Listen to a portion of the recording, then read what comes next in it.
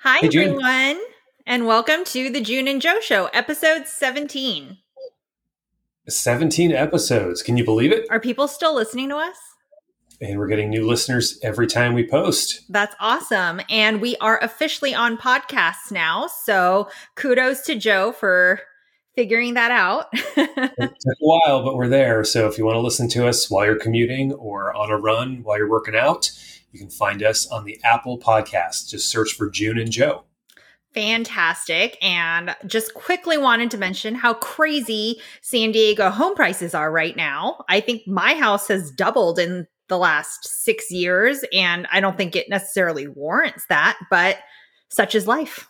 Well, you live in a celebrity home. You're June Cutter's house, so it's appreciated over the last couple of years. But no, the median price in San Diego is over 700,000 now, and San Diego market is the second fastest growing in the country, which is just unbelievable. Makes it nice for those of us in homes that own homes, but obviously makes it tougher to live here. So Right. That's a whole cost of living discussion for another day, but we just wanted to throw it out there because the UT wrote about it this past weekend. And let's talk about something else that was in the UT recently, which is this whole Rancho Penasquitos redistricting issue. Thoughts, Joe? Yeah. Well, this is near and dear to my heart. For those of you that are newer listeners, I ran for San Diego City Council, District 5, and the 5th district in San Diego has a number of communities, all of which are complete and undivided except for Rancho Penasquitos. And Rancho Penasquitos is actually divided. The north part of that is in District 5, and the south part of that is in District 6, which is right now Chris Cates' district. And so 10 years ago, when there was redistricting, Rancho Penasquitos really wanted to stay together, as did Scripps Ranch. And Scripps Ranch stayed together in District 5, and Penasquitos got split. And so there's a push again by those in Rancho Penasquitos to try and reunite Rancho Penasquitos within one council district.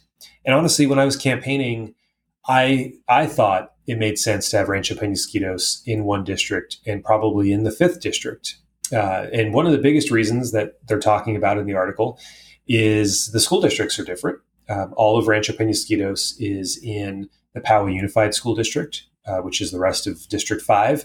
And Scripps Ranch is in the San Diego Unified School District, which is no other part of District 5, but the rest of District 6. So things like that, definitely seem to make more sense. If you go south in the district, you're pretty far south when you're at the south end of Scripps Ranch. So there are a lot of reasons that I think it makes sense, but it's pretty controversial. It's what so are your controversial. thoughts? I think that if you just asked a regular person walking down the street whether or not the redistricting of city council districts in Rancho Penasquitos was a controversial topic, they would be like, "You're such a nerd."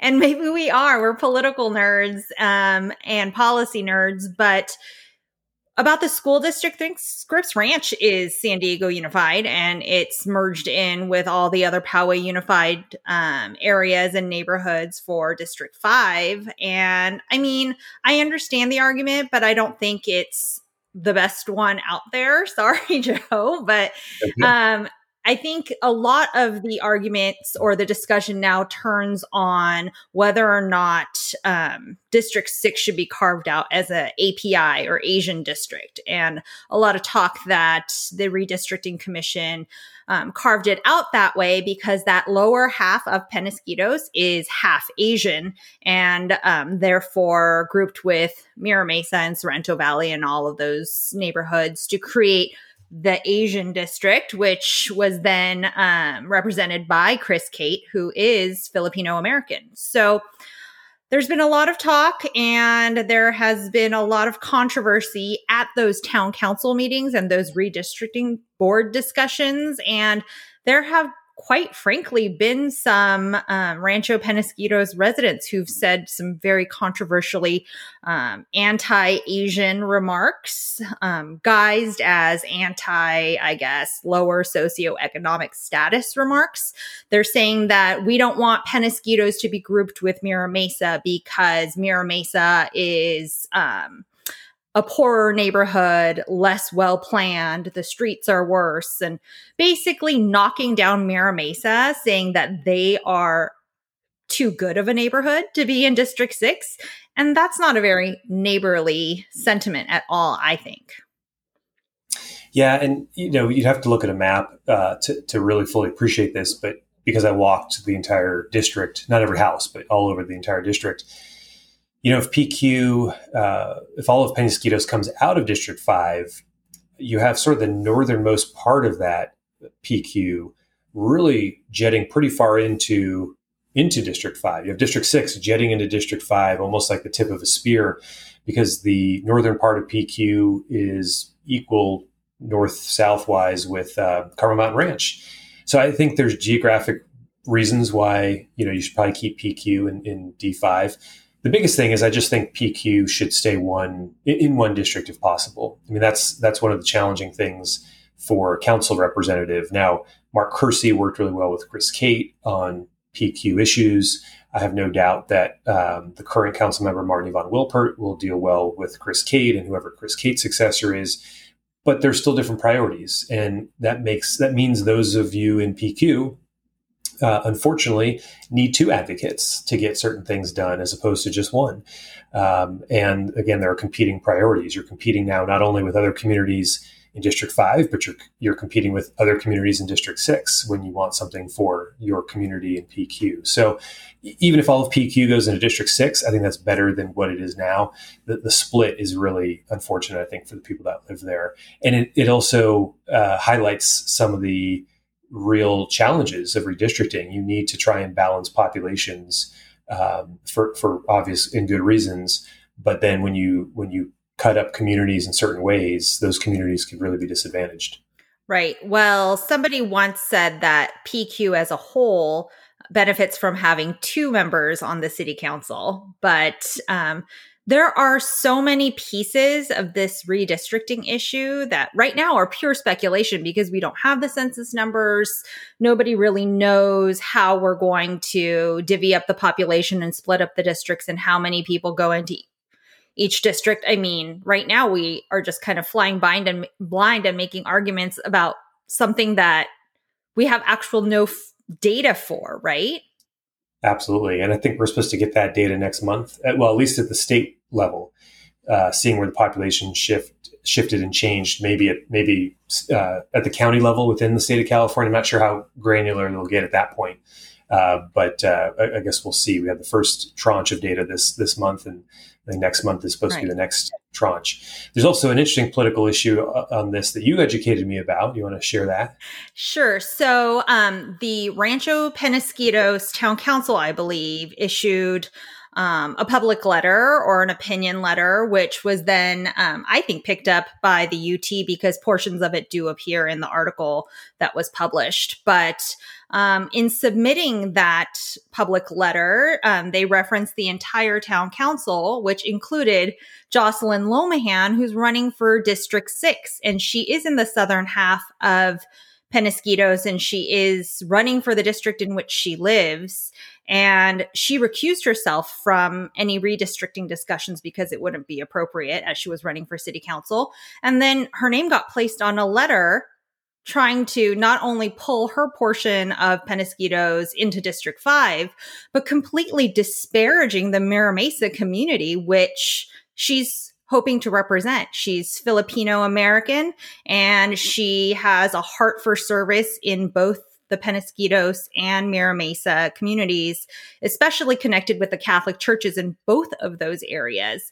And the letter did not represent how she feels about the community at all, but her name was placed in affiliation with it, which wasn't right. It wasn't the right thing to do. And also was, quite honestly, I think, just a very disheartening portrayal of what Penasquitos thinks of Mira Mesa, and just kind of sad overall.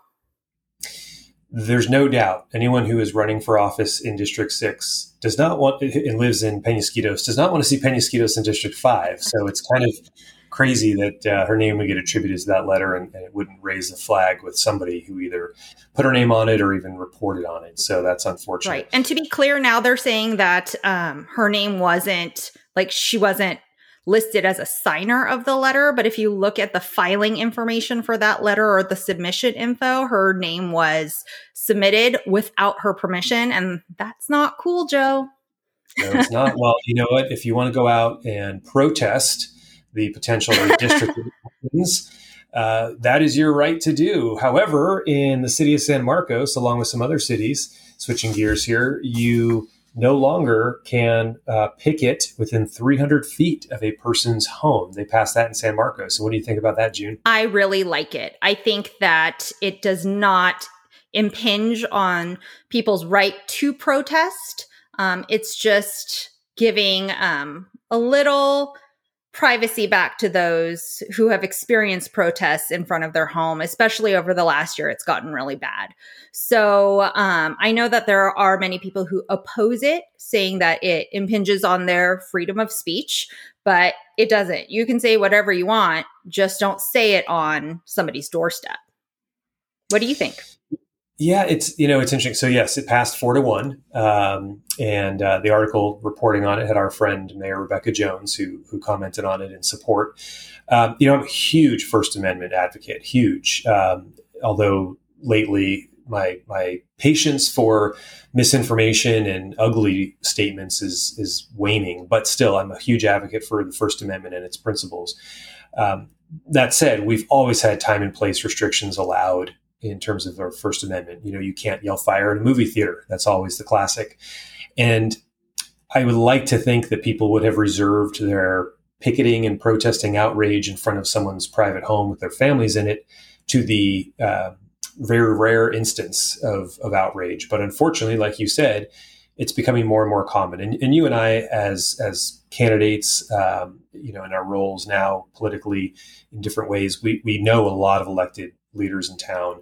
And unfortunately, so many of them have had people at their homes, which is, one thing, I guess, if it's just the elected official in that house that's getting, protested, but it's their spouses, it's their young kids, it's their neighbors that are getting disrupted.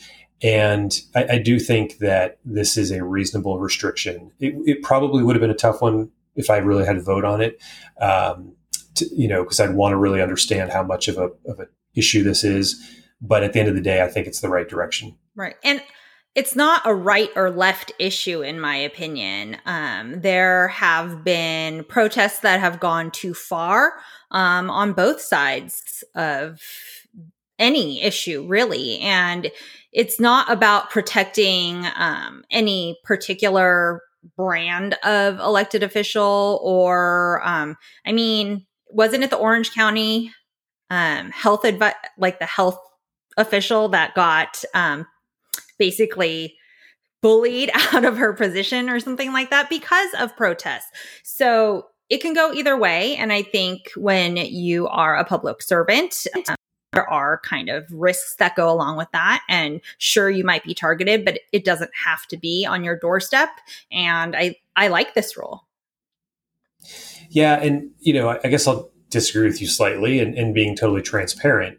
If you look at who really opposed this, it was mostly groups on the left. And it includes, large unions, partly because the reality is, I think if you were to take a poll, an accurate poll of the folks that are out there protesting in the streets on any issue over the last, 20 years, it tends to be people are more mobilized to protest for issues on the left.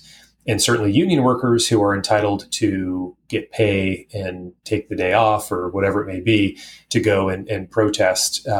You're going to see that more often. You didn't see groups on the right that were opposing this. It was groups on the left. But to your point, it applies equally. And I think it's great that groups on the left protest. Like I said, I'm a huge advocate and defender of the First Amendment. They should be out there protesting. They should just do it in a reasonable, respectful way. Well, we are almost out of time, but next time we're going to talk about Mike Ullman and the potential recall on that San Dieguito school board. And we have a great lineup planned going forward, and we're really excited that you joined us. Yeah, we're hoping to have Mike on the show. He'll be our first guest, so make sure you continue to tune in. Good to see you, June. Bye, everyone.